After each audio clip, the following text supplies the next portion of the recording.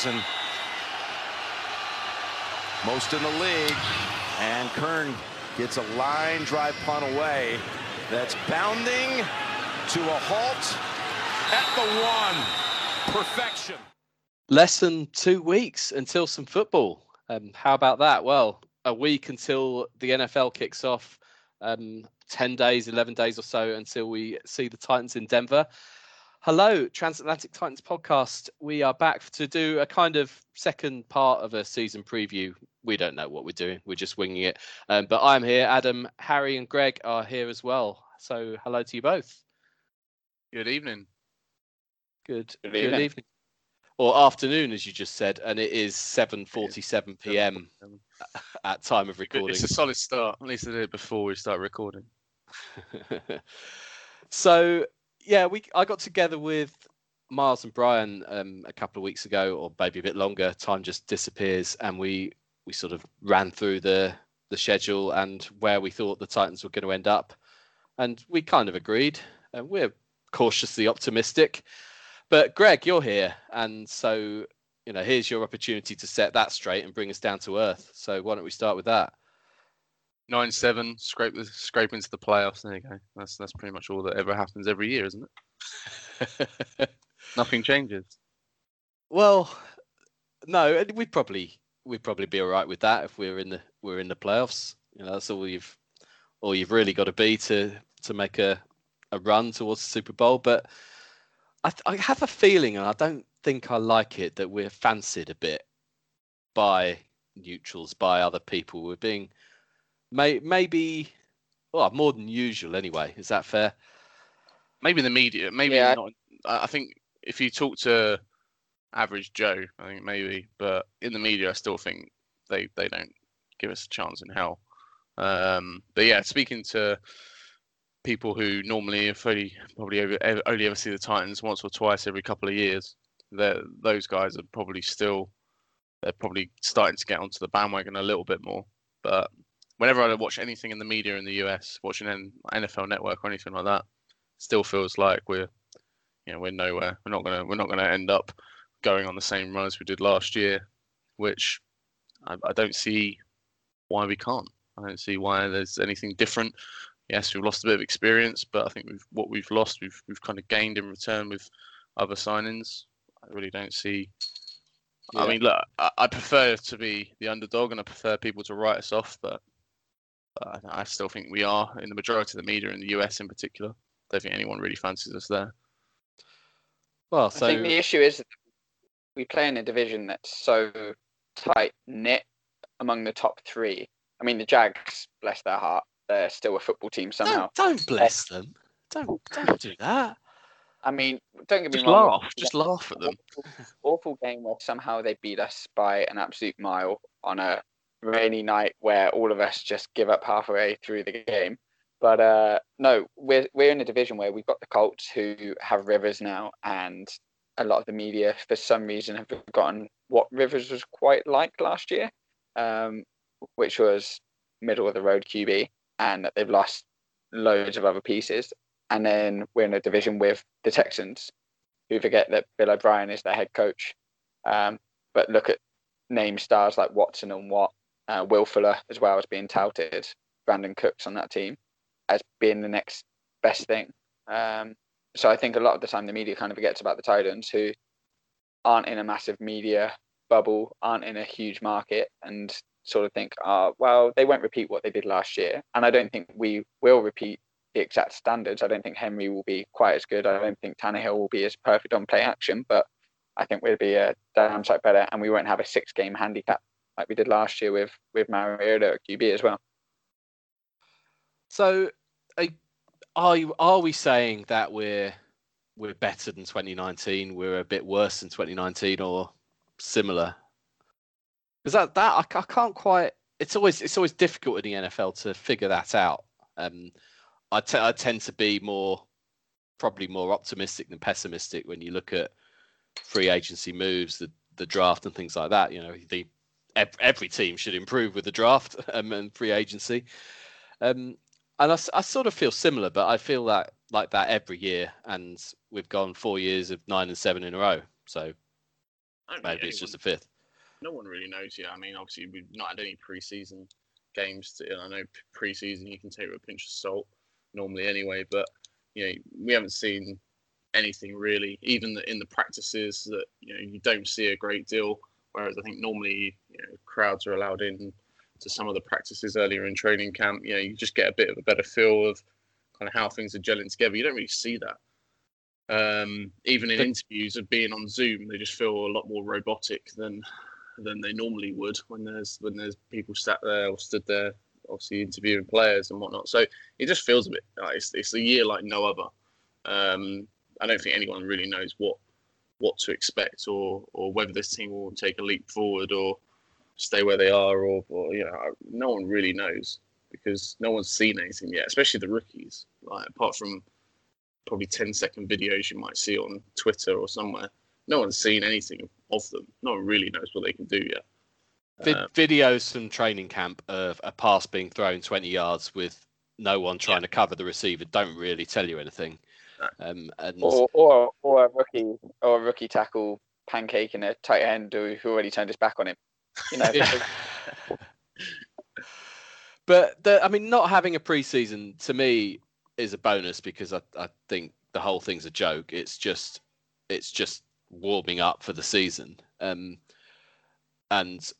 trying to sell it as actual games is just a nonsense. But I think the only difference really will be that teams in general will be a bit less prepared and a bit less ready for week one. But I think there's always an element of rustiness anyway. That's the key thing, isn't it? I think it will just be who has managed to survive the weirdness of this whole situation the best. I think for us having consistency, especially on the offensive side of the ball with Art Smith and Vrabel probably playing a very similar system to Pease last year, as we're still not entirely sure who's called in plays, but I would assume it's going to be Vrabel. Yeah. To see that and to have that kind of consistency is something that a lot of teams won't have, either change an OC, head coach, DC, things like that. So that will help us in a big way, I think. And actually, I think as the season went on, Arthur Smith started to come up with better game plans, better opening scripts, get Henry involved in different ways in the Wildcat or different runs. Play action was obviously working on better form. So I think our consistency should help us a lot. And actually, when you look at the pieces that have changed in the whole team, there's not actually that many departures. No, Casey's obviously a huge one, Ryan. But there's no dramatic sort of key position personnel changes, are there? So it does feel like the team can, particularly on offense, pick up where we left off. One thing that I feel pretty good about is if every team in the NFL will be hamstrung by not having the normal time resources to prepare, but there'll be the trickery and the complicated plays that everyone will try and run. Of course they will, but where I think we're so well set up is the simple stuff. It doesn't forget how well prepared tactically you are. Derrick Henry is still going to be hard to tackle, and just basic things like that. I think we have probably a bit of advantage over some other teams. Yeah, I think the only area I think we're still struggling in, I think we struggled in it last year, is getting a decent pass rusher. I still don't think we've filled that gap yet. Obviously, there's still a lot of talk about Clowney, and I'm kind of bored of listening and seeing it all on Twitter nowadays, to be honest. And then the campaign to find Vic Beasley has come to an end, but no one still really knows where he is. So it'll be amazing if that guy walks out there in week one and does anything of real note. So look, I think if you look at the core of the team, it still looks pretty strong and still looks like what we had last year. Like Harry, you mentioned, obviously Casey's are going to be a loss. Ryan, I think, will be a loss to some extent, but it'd be interesting to see how. Well, Dennis Kelly, I think, will probably step up. Jeffrey Simmons, Christian Fulton, those two positions. Yeah, exactly. We didn't see much of Simmons last year, but we'll hopefully see a lot more. Well, it'd be interesting to see how Conklin's replaced as well, with whether it's Isaiah Wilson or Kelly that starts. How that sort of gap is filled, because obviously that offensive line last year, I think apart from the beginning of the season, the first sort of 4 or 5 weeks.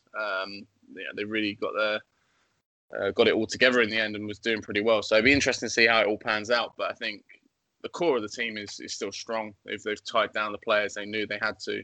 I do think we're missing a pass rusher, but let's face it, it's probably half the teams in the NFL are missing a world-class pass rusher. So I think we can probably count this as, hopefully give opportunities to Landry to progress and people like Robertson.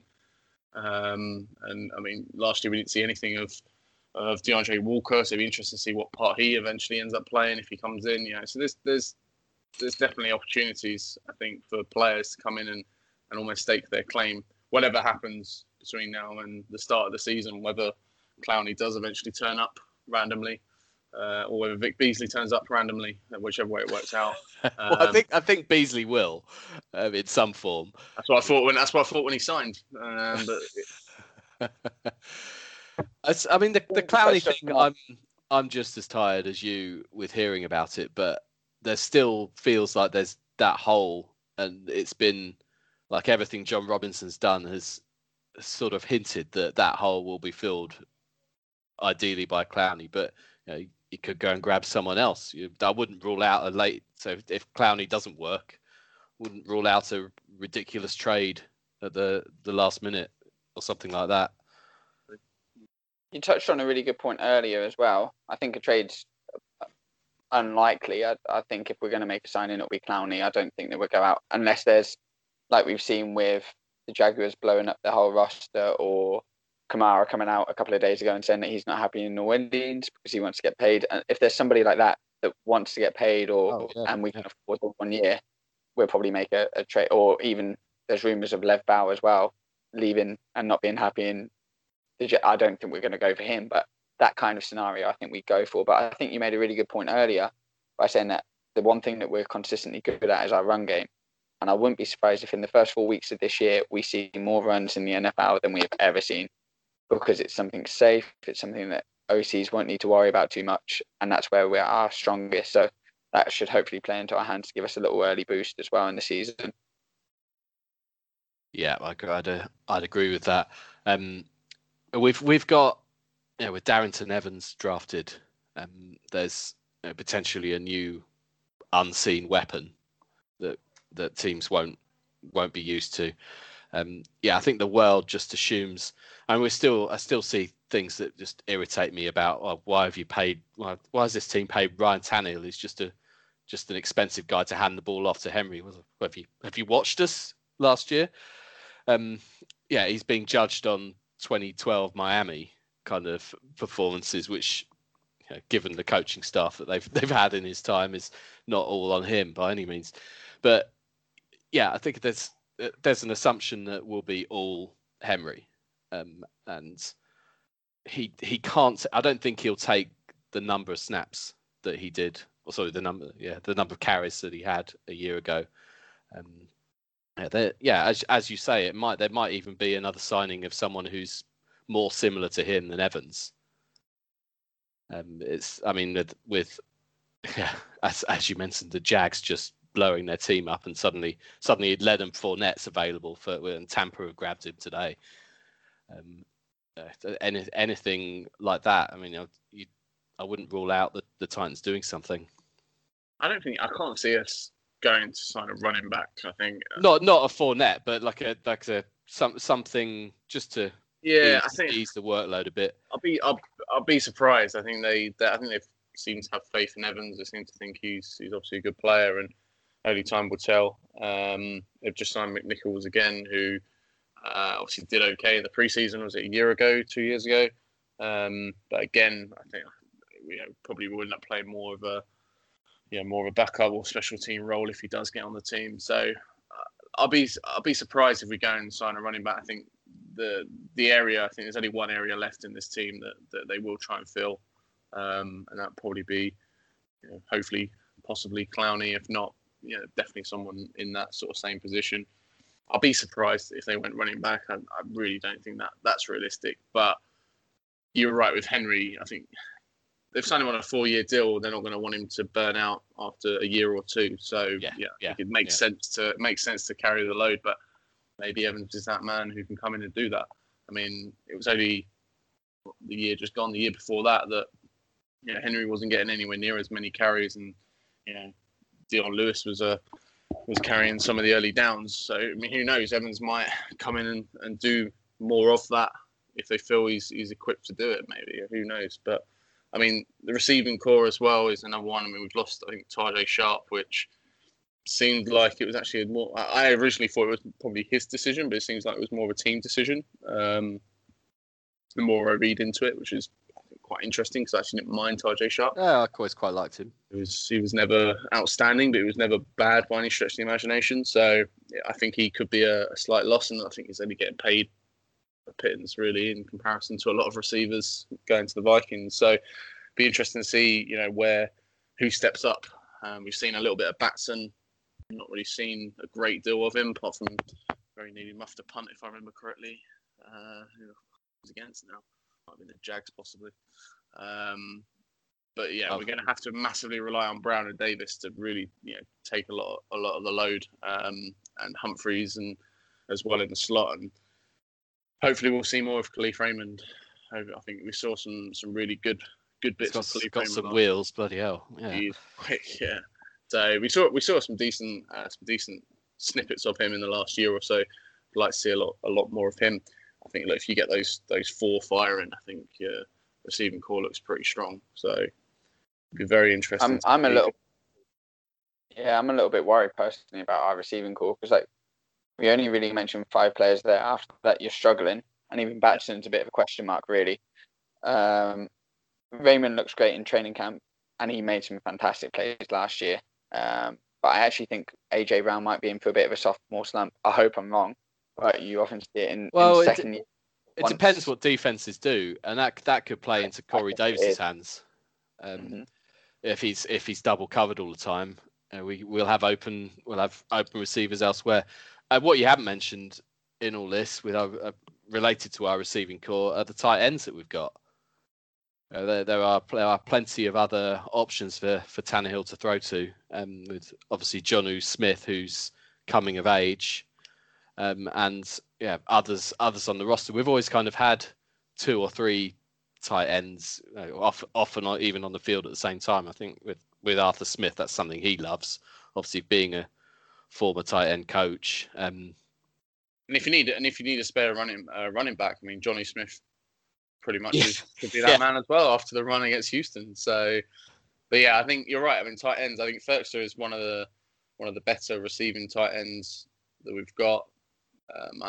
Everyone knows how much of a fan of Ferkster I am generally. I think Pruitt is more blocking, but he can definitely still catch the ball. So yeah, I think you're right. I think they do supplement the receiving core quite well. But yeah, I kind of agree with what you're saying, Harry. I do think take out Brown and Davis, then you put a lot of weight on the likes of Humphreys, who I think is good for the role. The last pod that I think we'll see. I think he'll break out a bit this year. Humphreys, he was a guy. He did okay in a couple of games last year. I think, if I remember correctly, I think it was Chargers possibly at home. I think he played pretty well in. I think there's a couple of other games he did okay, then got injured, which was unfortunate. But I think when you've got the likes of Brown and Davis, I mean, yeah, I think Brown is definitely going to get a lot more attention.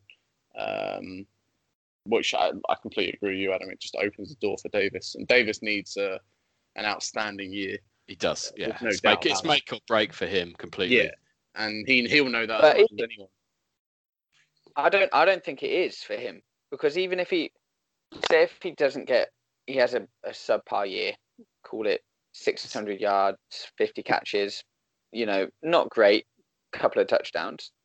Some team's still going to take a chance on him for a second contract. He's a 5th overall pick. People will still go for him. Now, I personally love to see him do amazingly, but if he does, then we're screwed as well, because then we've got to offer a high contract. Our cap space isn't looking amazing going into the year after. Obviously, then we've got to make a decision on Beasley as well if he performs. So there's a lot of players going into this year that have a lot to play for, especially contract-wise. It's not a bad problem to have if you've got AJ Brown though as well. You're not too worried how it pans out. I'm certainly not hoping Davis has a poor year for that reason. He had the poor year. He'll probably get a contract somewhere else, but he's not getting anywhere 100%. near the money that he's realistically going to want for a guy who's going into his fifth or sixth year, or whatever it will be. So yeah, I think there is going to be a lot of pressure on him, whether he wants to be in Tennessee or not. It's still going to be a huge year if he's got any ambition to earn life-changing money in regards to the contract he could get if he goes and smashes it, compared if he doesn't. But I think he's someone that he annoys me because he frustrates me because you see snippets of what he can do, but you only see it, very, very rarely in comparison to someone like AJ Brown last year that just felt like pretty much every game he was, making a big play or heavily involved in everything that was right with the Titans.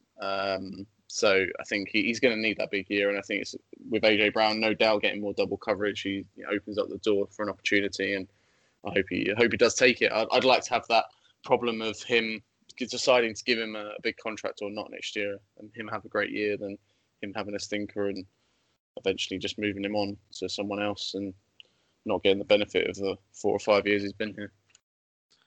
He's a funny one because you sort of watch him, and I never feel that he does anything wrong. But then that's probably the wrong thing to say about a wide receiver.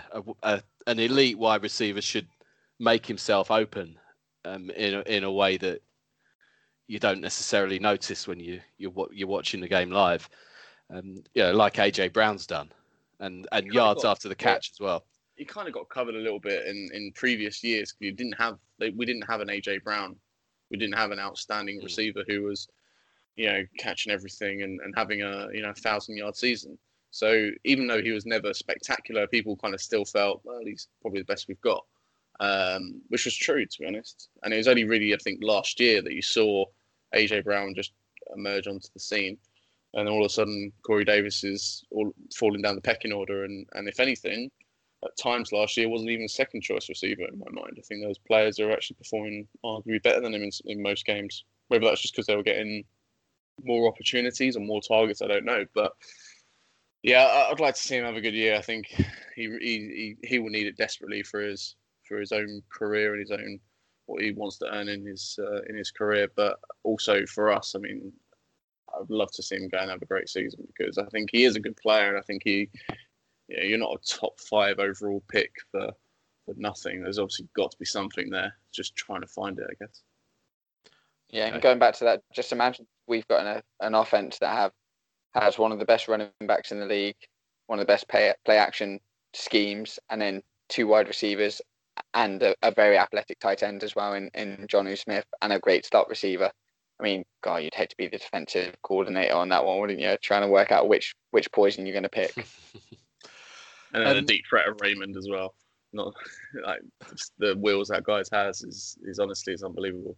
We've gone full circle here. We're basically saying we're unstoppable on offense, which is fine.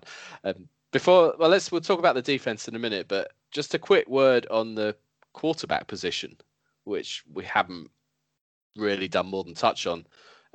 Obviously, Tannehill's come in last year, made the job his own. We've signed Trevor Siemian as a backup. I can't recall if that may have been since we last recorded. I mean, he's not. It feels like a step backwards, but a necessary one. We were never going to justify, or it wasn't going to happen. I'd have loved Mariota as a backup to Tannehill. Would have been fantastic for years to come, but that's not how things pan out. That's not how things work. So we were always going to have to find someone new to back him up. I just feel it's being one injury away from Trevor Siemian isn't ideal. He's not the sort of guy that's probably going to do a lot wrong, but he's not going to win you a game by sticking the team on his back in the fourth quarter. Feels a little bit like 2 years ago. I mean, you kind of. He talked about Castle or Gabbert. I don't know. I was thinking Gabbert at the time, but I mean, you probably think Castle was a similar story, I guess, to some extent. He's an experienced head, someone who's been around. Isn't going to be spectacular. But I'm actually thinking more like how many more opportunities is someone like Logan Woodside going to get? When I say opportunities, I mean or lack of opportunities. I guess you could call it as well, because he's been around for a couple of years now, at least. I think he was on the practice squad maybe the year before as well. But I mean, he's been around a couple of years, and you think as a backup role, someone like the Pats have clearly sort of they did it with Stidham, I think previously. I'm not saying this year necessarily, but they've done it with Stidham where they just made him back up and said, right, you're reliable for this. And with Woodside, it just doesn't feel like he's ever really kind of stepped up any further. Even though the team have always said great things about him, he's never I know earlier. Go and sign. Yeah, earlier we were saying that how pre-season's a bit of a dud, but I think actually that's one player that pre-season would have really helped to actually see him on field against a defense that isn't our own, scheming and actually scripting plays the first however many plays to get an understanding of what that's like a little bit more. Because even last year it wasn't him, it was Ryan Tannehill that was getting those backup minutes in those pre-season games. Or I just think it would have been fantastic for him. And it's not like football where you chuck on like soccer for American listeners, that where you chuck on a youngster for like 10 minutes at the end of a Premier League game and just see how they float. You can't. Maybe that decision has been made because of the lack of a pre-season, because we just didn't know enough about Woodside or the guy we drafted out from Hawaii, whose name escapes me. We obviously didn't see enough of him to trust him. Same with Woodside. I mean, it's fine. This is what we've got. There's a part of me. It will only matter if Tannehill goes down. Right? If he stays fit all season, then it won't matter anywhere near remotely. But it does. Yeah, I know what you're saying. It does feel like a little bit of a step back into the year that we had Gabbert or Castle before that, rather than last year. Even with Mariota, and you can say what you like about Mariota and what people think about him and his injury issue. I think he's got more injuries now, by the sounds. I've read something the other day that there's a chance he could still end up being cut because of the injuries he's picked up even this off-season. But I don't know how true that is. But he's more like an elite backup, if you like. He's you're not going to get backups like him every day if he stays healthy. So yeah, look, I'm not too worried about that. As long as Tannehill doesn't go and get injured, then we have to go and find out what Trevor Siemian's all about. I think that's the thing. It's not Mariota. He pretty much from his first season or his second season, with the serious injury he had at the end of 2016. From then onwards, he's always had niggles. He's been in and out the side for those, and you knew you probably need a reliable backup at some point, which is where Tannehill came in, obviously. But clearly you hope you don't need it. And yes, Tannehill's had an ACL in the past, but he's pretty fit now, and touching all the wood I can, obviously. But we're not alone in being in that situation. I think probably 70% of teams are a QB injury away from being a fraction of themselves. Unless you've got, say you're the Bears and you've got Trubisky with Foles in the wings, or you're Miami with Tua or something like that, where you've got somebody who you've got perhaps two similar guys. But if you've got two similar guys, it probably means your starter isn't as good as you'd like them to be in the first place. So we're not unique in that situation. I'm sure there are some pretty ropey backups on some other teams out there. Where's Blake Bortles now? The Rams, is he?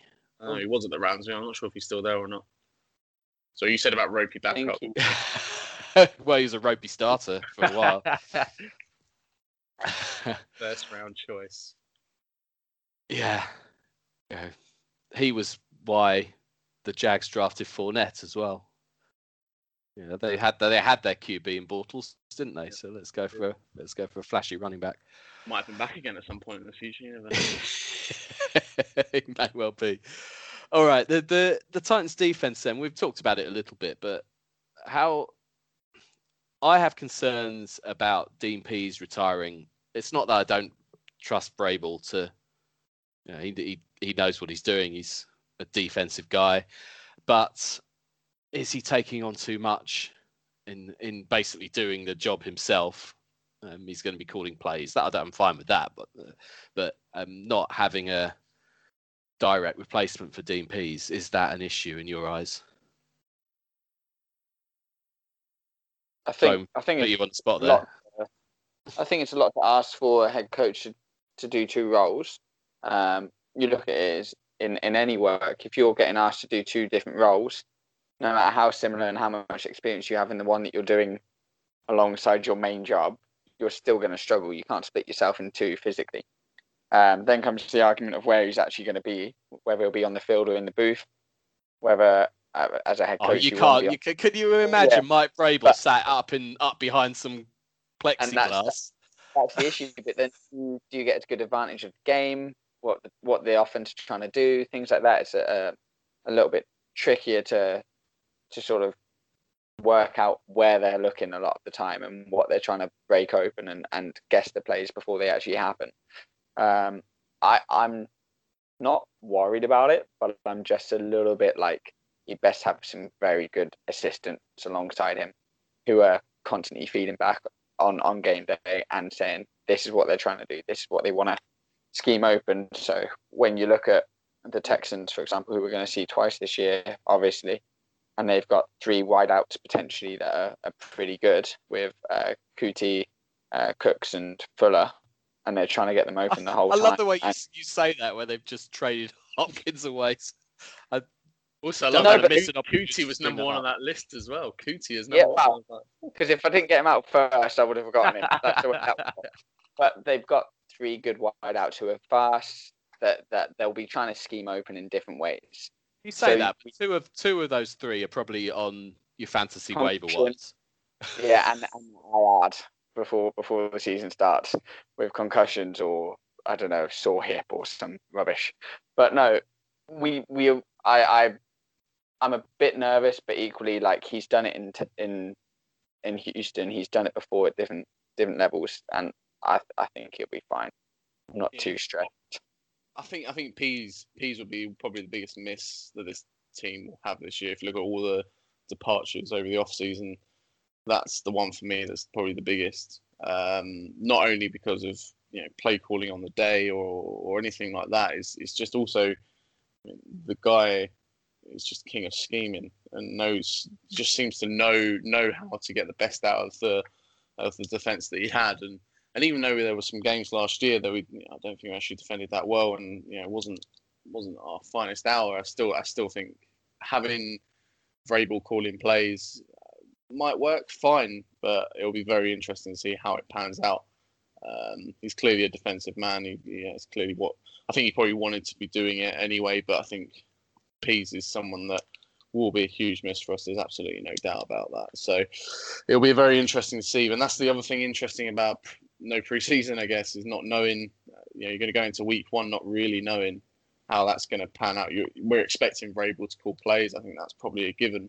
But to what extent he calls them and to what extent his staff get involved is going to be very interesting to see. I mean, he's also like go on, Adam.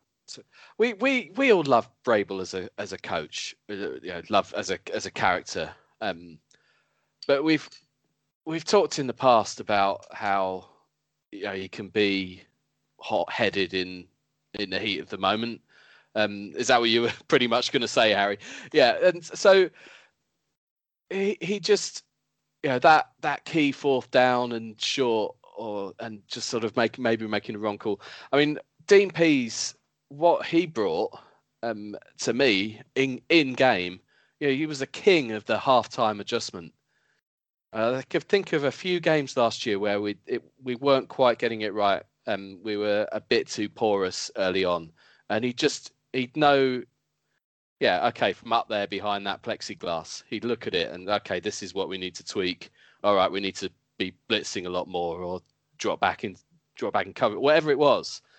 And he'd just more often than not be able to plug the holes mid-game.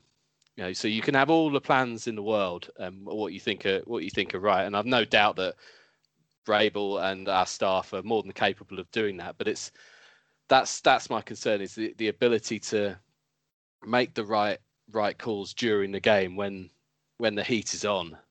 When Vrabel's emotional, he's not a man to sort of sit back and, being harsh, or I'm not saying he doesn't analyze what's going on, but he's pretty intense when a game's going on. And I'm not saying you don't need that either, but that to me is perhaps where the thing we're going to miss about Pease. Yeah, Vrabel's a ballsy coach, isn't he? He loves making go for it calls, and they've paid off at times, like in the Chargers game with the fake punt, or at times in the Chargers game with the going for two. It just depends on how it goes. Yeah. And luckily on defense, there's a slightly bigger margin for error. I think if you don't, unless you're going like completely stop the run and you leave a wide receiver completely open because you've done that or whatever.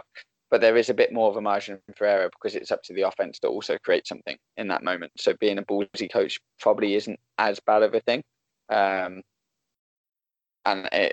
The defense suits his personality, and we've got enough smart players on defense as well to really hold that line as well. So Evans is somebody who's constantly talked about having a fantastic IQ when it comes to football. Bayard's proven it over and over again about how he's such a leader of this team at this point as well. I think Jeffrey Simmons as well, if you look at just a couple of snapshots of ways that he's turned defenders in the O-line in games last year, and how he's just penetrated and caused disruption. It's just unbelievable. And I've got a huge man crush on Jayon Brown, but I just think he's one of the most underrated middle linebackers in the league, with his athleticism and the way that he just he's a modern day linebacker. He's not necessarily going to hit you as hard as everyone else, but he's going to get in the way of you. And he's going to read what happens. He's just everywhere. He's just one of those guys that you don't. Yeah, underrated is exactly right. But how many plays is he ends up wherever he needs to be to make the tackle or the big play? We also talking about inside linebackers who are underrated. I thought in the postseason last year, David Long, how many big plays he was right in the thick of in those games against the Pats and in Baltimore as well. I thought he was massively underrated. But with Jayon Brown, it'd be very interesting to see his contract situation next off season, because obviously that's gonna be an interesting one to get a gauge of what he's gonna get paid, because there's no doubt he'll get a contract. Just to what extent that contract is, especially as you mentioned, Harry, earlier, cap space isn't really in our favour at the moment. We've got some cap space, but we're not blessed with it. Not like the Jags, unfortunately. But yeah, I think it's something that it'll be fascinating to see what that offer looks like, and if he does sign a deal, which I'll be amazed if he doesn't, what that contract looks like. So yeah, because I think he was a fifth round pick maybe. So yeah, I think that's fifth round. Absolute steal that we've got there. Yeah, it so often happens with a rookie taken relatively low in the draft. You've got them for a pittance, and they work out well, and it becomes an issue down the line. Hopefully he stays underrated by everybody outside of Nashville. Hopefully himself as well. Hopefully he doesn't realise how good he is, and we can keep him on the cheap. But that wouldn't be fair, would it? Okay, I mean, I think we're all pretty happy with the roster on that side of the ball, other than what we've talked about already, the missing pass rusher. I think we've not spoken about, because kickers matter. Well, I'm coming onto that. So the hole that we have filled, which has been a hole for over a year, if we're honest with ourselves, the kicker. And we haven't got any qualms anywhere else on special teams. Just obviously the GOAT entering his 13th year as a Tennessee Titan. I mean, we should talk about Brett Kern more than we do, and it's probably quite a lot anyway. But there is no finer punter in the NFL. I think there's only so much that an English podcast talking about American football can talk about a punter who gets on the field maybe 4 times a game if your team's not playing that well. Like, it would be the most English thing for us to talk about people kicking balls. Do you know what I mean? I'll be honest. Next week we should probably just do a Brett Kern special. I mean, we could probably just do an hour just talking about Brett Kern. Surely, the guy's a goat. He deserves it. Okay. Every single punt from last year. Every. Why not? Pulling back the curtain here, I tend to stick these podcasts out and stick a little bit of commentary of something random at the start. And this now explains why you'll have heard a Brett Kern bit of commentary at the start. And I'm setting myself up for a fall if I can't find one, but I'm sure I can. You've got punt down to the 1 yard line off season. Yeah, like an easy punt, or maybe even just the fake punt against the Chargers the other year. But is that really what he does best? I don't think it is. It's just find the fake punt against the Bucks where he got absolutely poleaxed. You can try and find that one. Then at least it's balancing it out. Our love for Kern against a moment of pure embarrassment. Let's face it. Oh, but I mean that punt in New England. From. I mean, I don't know the exact numbers, but I think it was at least a sort of 280, 290 yard punt that landed on their 1 yard line at the end. Something along those lines, yeah. He punted it in the opposite direction, I think, and the wind just took it back. Something like that. No, he's that punt, and luckily for me being there was I could just watch that over and over and over. It never bored me. And people always show videos of Ryan's pick at the end, which he still should have gone down. He should, yeah, absolutely. That doesn't matter. I just want to see that punt over and over and over, just because. And then you just knew, it's like, there's no way they're winning this game. There's no way they're coming back. That punt did seal the game. If that's a touchback, maybe do we need to talk about this more? Yes, I think we do. If that's a touchback, or it's the Pats are starting on their own 30 or something. In that situation, you kind of, even though he's not playing well, you're backing Tom Brady from there. Suddenly he's on his own 1 yard line. You think, we've got this. That was huge. Yeah, it was massive. Honestly, it was. I mean, I don't think it was underrated. I mean, everyone respects how good it was.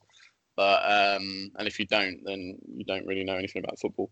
But it was finesse. It was just perfect. There was nothing better to see in a game than in that particular instance, knowing there's I don't know how many seconds there were left on the clock, or a minute, or whatever it was, but it was just perfection, absolutely perfection. I love the way we started this podcast by saying, it's going to be a season preview, guys. We've done part 1 the other day. We'll do this one now, and we've talked for 5 minutes about Brett Kern and a punt that happened last year. Yeah, Diamond lads, well done.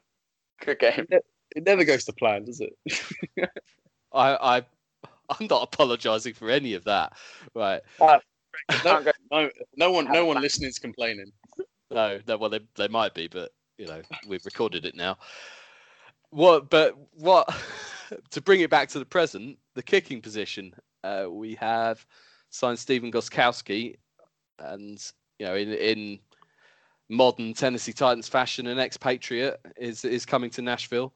Seems to be a lot of them now, but that's fine. It seemed they seem to be successes when they come to Tennessee. Gostkowski, he's 36, I think. Based on everything that's happened since Suckup got hurt, this feels like a positive signing to me. He wasn't perhaps as reliable, I think, in his last season in New England, but who has been in the kicking world these days? It feels like a positive signing to someone that I will, at least to start with, have faith in. Yeah, I mean, let's face it, it's not Santos, so I think anyone outside of that would be pretty happy with.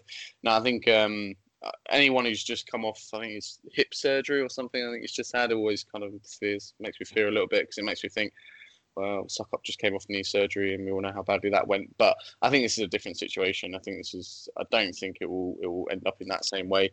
Joseph didn't really have a huge amount of opportunity. We obviously don't like didn't like him enough because he was kicking around, and I thought he was going to be the guy. But yeah, the team obviously weren't keen on him.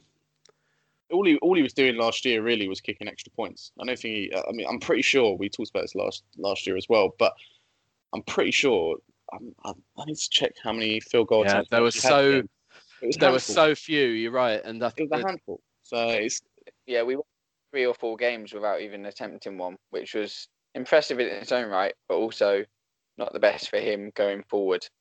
I think there were 2 elements of this. Where one, it was a bit freakish that kept happening, but also I think we were making 4th down decisions based on the fact that we didn't trust our kicker, partly in some cases, which it ultimately meant that a lot of those decisions were the right ones. But where you sort of, it's a 40 or 45 yard field goal and you don't back your kicker to get the 3 points, you're going to make those calls. We've been blessed and spoiled by having Baronis and Suckup so consistent for so many years. You just anything inside 50 yards is 3 points. Yeah. And suddenly taking that away from us, it's just it's been as great as we've been in so many other ways. It was unsettling last year. Be interested to see how Suckup gets on in Tampa. So I think I hope he's I'd love to see. I've got a lot of time for Suckup. He's a good guy, and fingers crossed that he gets back to the consistency that he had before. He could have a good 4 or 5 years. Another team left him in him, I should say. Right. Before we get into any non-Titans related stuff, well, firstly, is there anything that I've missed? Probably. Almost certainly. No, I mean, shakes of the head crossed on a podcast today, so no. I was wondering if we have covered Brett Kern enough, though. You're right. That's a good point. Harry's about to hang up right now. No, I've got so much time for his game, but I don't think talking for more than 5 minutes about him is probably the best use of listeners' time. Because the thing is, once you're driving as well, you can't really skip a podcast or fast forward. It's too dangerous. So you turn it off. That's what they do as soon as non-Titans related begins, and we had that feedback. I wouldn't blame you. So the only thing I will just to cover up a couple of things. We did a Transatlantic Titans Fantasy League that I've commissioned. Is that a word? Being commissioner of? Does that anyway? I've done that for the last sort of 3 or 4 years. I've stepped down from that job. Greg, you've taken it on. I think you've drafted it already. That's indeed, yeah. So we've drafted already. I think there's 16 of us doing it this year, but we did actually get quite a few people after it kind of became full asking about potentially joining. So what we might do is, if we get enough interest, we might potentially do a second league and have someone else be a commissioner for it. But because it seemed like everyone came as soon as it was full. All of a sudden, people start coming in, but there's still space. So if you are interested, drop us a line on at Transatlantic TN. I think it is and at Transatlantic TN. The other thing I'm going to post on there, what we are going to do, which there won't be any restrictions on numbers, which will be embarrassing when 3 people sign up to it. But I forgot what they call it. I might do it on ESPN rather than NFL.com. I'll have a look. But they do the Survivor game, where basically I think 3 lives probably. I think is probably the fairest way of doing it, where you've got to pick a team, just one team each week that you're confident is going to win. So whoever's playing the Jags, pick them. You can't pick the same team twice during the season, though, is the catch there. So we'll tweet that out, and also maybe just a good old fashioned pick 'em as well. So we will offer a prize for each of those, an unspecified definitely not Tat sort of prize for the winners of those.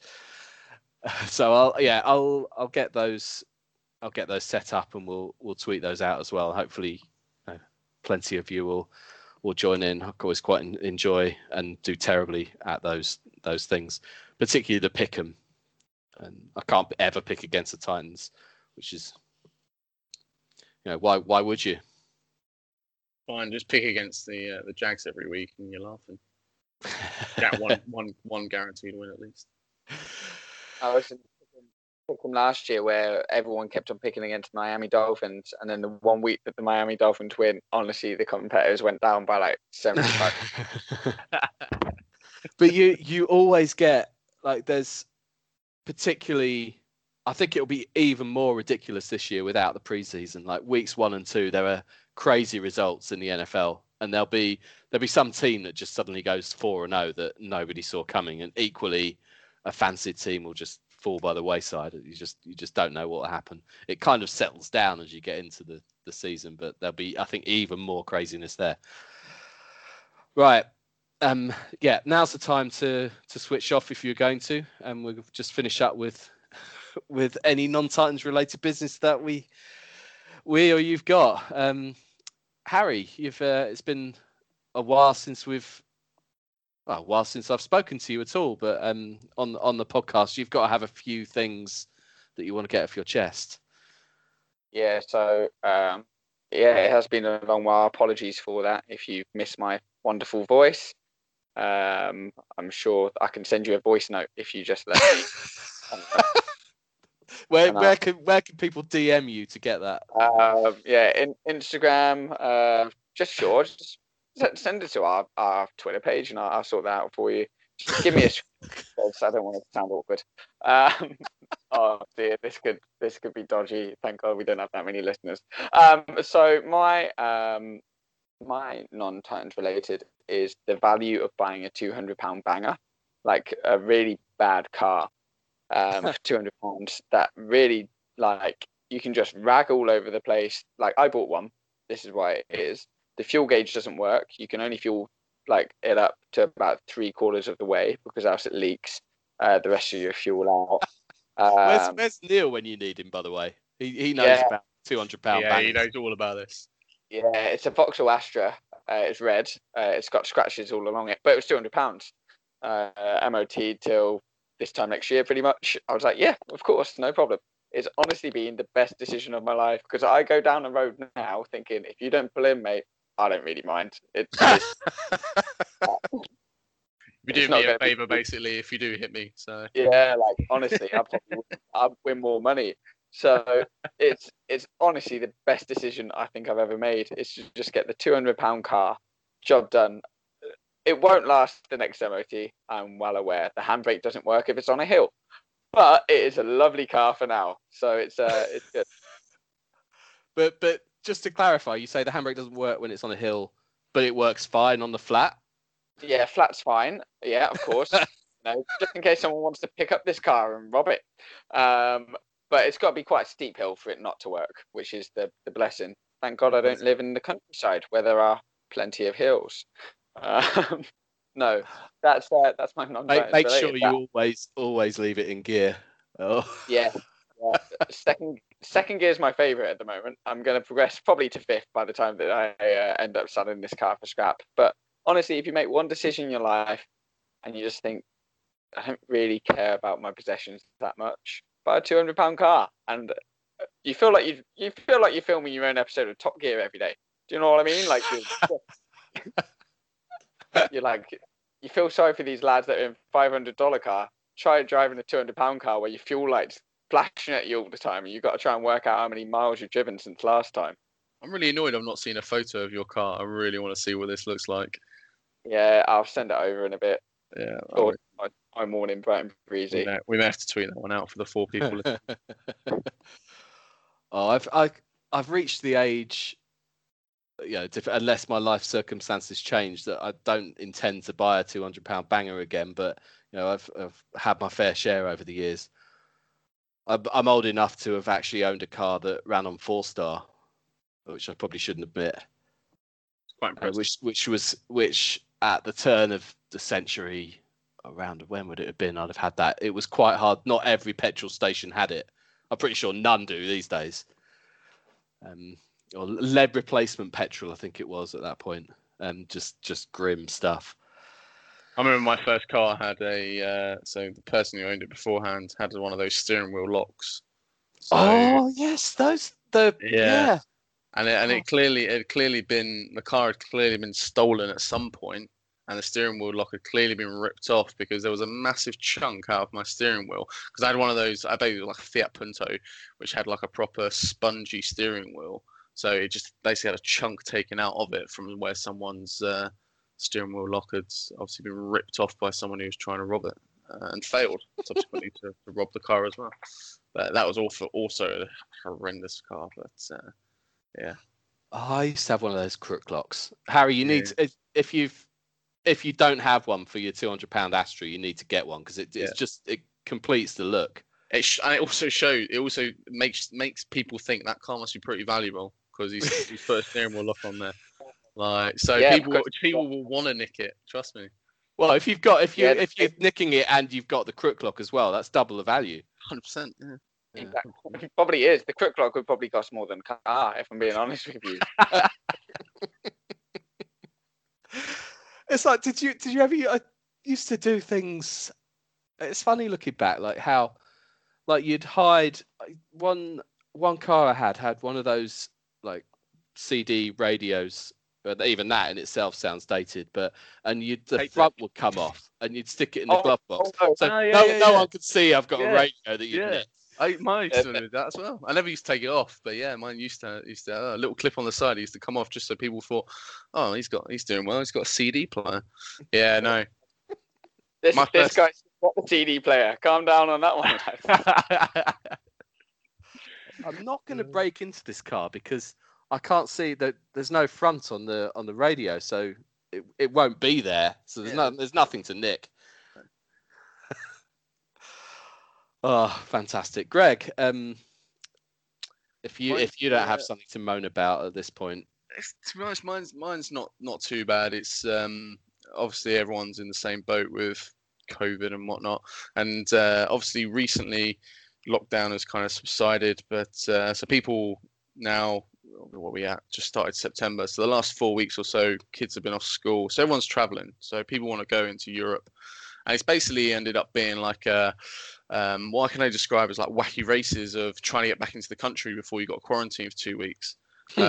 Which has been absolutely hilarious to watch because like surely you got to know this is a very good chance of happening, but the amount of people that end up going to France or Spain or somewhere and all of a sudden are being told, right, yeah, if you're not back by 4 a.m. on Saturday, this is on the Thursday, if you're not back by 4 a.m. on Saturday, you've basically got quarantine for 2 weeks, and everyone having a massive hissy fit around because they got no notice that they're going to have to quarantine for 2 weeks. And it's just, for me, it's just, I found it absolutely hilarious. And I watched the news a couple of weeks ago, a week or two ago, and there was like queues of people trying to drive back in from Calais because they'd obviously driven over to France to go and stay over in France or wherever for a week or two. And now they're like queuing for hours and hours and hours just to get back into the country, just so they can beat the 4 a.m. deadline on this Saturday. And I find it absolutely hilarious that people, I mean, don't get me wrong, we all want a holiday, and trust me, I speak for myself, and I normally go to America twice a year, and I'm going to miss it as much as anyone, but like, surely just do something different. Have a staycation, go and stay somewhere in the UK. You know, do you really have to go abroad? Because it's only I can't see it any better before it gets worse, and wouldn't surprise me if more countries eventually have the same restrictions slapped on them. But yeah, so it's ended up just being a bit like Benny Hill, watching people running around trying to get back. The rush to find a holiday in a country that doesn't have the quarantine. Oh, okay, where can we go? Oh, where's left? Where's still good on the list? Burkina Faso. All right, yeah, let's book our flights, and then as soon as you've done that, it's added to the list. It's just hilarious. Just listening, I was watching one, I think it was in an airport in Spain or somewhere, and this woman was just going absolutely crazy about the lack of notice, saying that she's had 2 days notice, she's had to cancel her holiday and cut it short by a week and blah, blah, blah. And I'm just sitting thinking, just accept, like, we're in a global pandemic. Like, just accept for this year, and hopefully no longer, but this year, just write off. I've had to accept it. I've got to go and spend a week in Cornwall, which is a perfectly lovely place, but it's not kind of where I'm used to going on holiday. We did the Isle of Wight instead of Italy. Yeah, it was all right. But the only thing for me, I'm totally with you. I don't think it does us any harm to not go abroad for a year and actually appreciate the place that we do live in, which is a stunning country.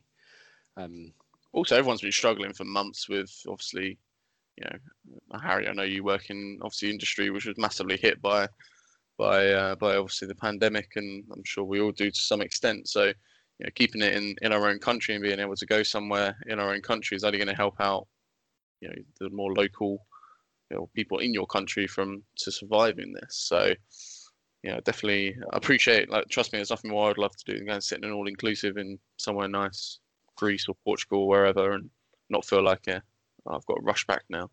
But so go and stay somewhere in this country. You don't have to quarantine. It's great. The bit that sucks for me about it is purely selfishly, is my sister with her husband and 2 kids live in Austria, and we'd probably go out once or twice a year normally, and they'll visit here as well, obviously, and so we've not seen them since this all kicked off, and we're not likely to for a while. It also sucks. I'm not going to be in Denver for Monday Night Football. Yeah. I mean, irritating. The Titans. Well, I was going to say the Titans might win off the back of that, but you had a good run in your last couple of trips, so I can't say that anymore. I've got a good run at home. I'm unbeaten at home. The away record is still relatively questionable. I still got beaten 57-14. The playoffs is decent. Yeah, I'm not gonna lie. That was something special. But I still can't look away from Miami 8.5-hour game and being beaten 57-14 in Houston. They still bring nightmares. I'm not gonna lie. You say that, but do you remember the end of the Miami game, Greg? Not as much as I thought I would. No, I remember being moved from because we had tickets in like the upper part of the stadium. We all got moved to the bottom, so everyone got moved to the bottom because everyone pretty much had already left, apart from those who thought, "No, I've travelled from the UK, got to see out the end of this." Saw Darius Jennings run for from one end to the other back to back touchdown kickoff returns in that game. Weirdly, exactly. Which pretty much summed up everything about that game. That was the first game that I ever tried to introduce my partner at the time to American football with. I just remember thinking, she has never, ever watched another game in her whole entire life. And I was like, just go to bed. Like, this isn't going to work. My main memory of that, other than lots of messages with you and with you out there, Greg, kind of largely mocking you, which actually helped from my perspective, was my son was. I was just going to watch it with my son, and then the fact there was such a long delay was, I know you're not staying up till I don't know when. So he was pretty miffed about that. Yeah, I think it was a 1 o'clock kickoff in Miami, so I'm guessing that would have been 6 o'clock here. And I think my first beer was about 10 in the morning. And the game finished about 20 past 9, maybe something like that. And then we had a nice, luckily obviously I wasn't driving, but luckily a 3.5-hour drive then up to Orlando from there afterwards. So it was quite possibly the longest day of my life, especially after you just lost as well, and just sat in a car, still half drunk, half hungover, wondering when the hell this journey's going to end. Yeah, it's giving me nightmares of Miami, to be honest with you. There are going to be better times ahead for 2020. Well, other than the fact, you won't be there, but no, for the Titans, I think we're more positive. I haven't had a rant before we go. I'm not going to actually. You may have seen on Twitter yesterday my feelings about people not wearing masks on public transport. You're not exempt from wearing a mask if you're just not wearing one so you can do your makeup. And you're also not exempt because you rip it off because you finish your shift and you work for Transport for London, and you think it's all right to just get on the train, rip your mask off, sit there and read the paper. Anyway, I said I was not going to rant, and then I just did briefly. But just a little tale. I went to get some lunch yesterday from in central London, where back in the big smoke and everything, which is an odd place because there's hardly anyone there still. But one of the few places that were open was a Japanese canteen. So I went in. And normally it's heaving, it's chaos, massive menu. You place an order, you get given a ticket, take away, your number gets called, you get it. It's chaos but efficient. It just kind of works. But they had a limited menu. Sounds like Argos to me. It is, yeah. It's that system. You come down the conveyor belt. Yeah, pretty much. There's a different collection point to where you place your order, but they still had the same system, but a reduced menu. So I got to the front of the queue and said, "I have a chicken katsu curry and rice, please." She said, "Oh, so we've not got, despite the fact that the menu was already limited, we've not got any katsu curry left. Sorry." So I had to look up one of the 2 or 3 other things. I'll have teriyaki then, please. Okay, fine, paid. Get my slip, waiting, and it was taking longer than it normally would, even though you've got 10% of the people that'd normally be in there. And eventually she called my number, so I go to the collection point. Oh, sorry, the teriyaki is going to be probably another 10 minutes. If you like, do you want to wait for teriyaki, or you can have chicken katsu curry that's ready now. So, I'll go with that. Let me guess, the teriyaki cost more. I don't think so. I don't think so. But weird, wonderful trip. Where they got this katsu curry from, I don't know. This is yours. That would be the thing that would... where you just told me you didn't have any left, and then 2 minutes later you've come out with some after saying you got no teriyaki. Either you ballsed up and pretended that you got the wrong thing that you don't have, or you were like, "Oh, there's a man here that just looks really annoyed. Have you guys got any slightly spicy, peanutty, sauce that we can just chuck on and call it katsu?" Yeah, chuck it on. It was in fact nothing wrong with the food whatsoever. Really nice. It was a katsu curry. But it was weird because it was the same lady that had served me when I paid as then was there. So she multitasks. She does the collection point and anyway. But she didn't get. It seemed lost on her. So I said, "Yeah, that's what I wanted in the first place." And she sort of looked blank. She hadn't even realised that she said herself that it didn't have any when she offered it as an alternative for my second choice. There we go. That's how things are these days, I guess. You couldn't get more of a kind of COVID-19 non-Titans related than a Japanese in the middle of London that was dead because no one's in London at the moment getting your order wrong. It's just, this is why people turn off. Well, yeah, you're right. Although they got my order wrong, but literally 2 wrongs made a right. Happy days. So, yeah. It's probably because the katsu curry is a bit like the korma of the Japanese world, right? Isn't it? So it's like pretty much what anyone who doesn't want to be daunting to go for something a bit different, just get the katsu curry because it's safe. It's just a safe option. Trust me, I'm the same. I do the same. So she's sitting there thinking, it's like ordering chicken nuggets at the Indian. Do you know what I mean? No, that's another level. That's the level of under 10s. That's that sort of level. It's a genuine question. Is a katsu curry? I think so. With the Japan, even when they've got a limited menu with about 4 things. I'm pretty sure that's the sort of thing I normally order because I'm the same. I don't normally go for anything ridiculously hot or whatever. So and that's normally the safe bet. And I always get breaking in the katsu curry. Yeah, how boring is he? It's the same like kormas and curries. Yeah, it's like if you went to China for the first time and you were surprised that they didn't do sweet and sour chicken balls. I wouldn't be surprised if hang on, what?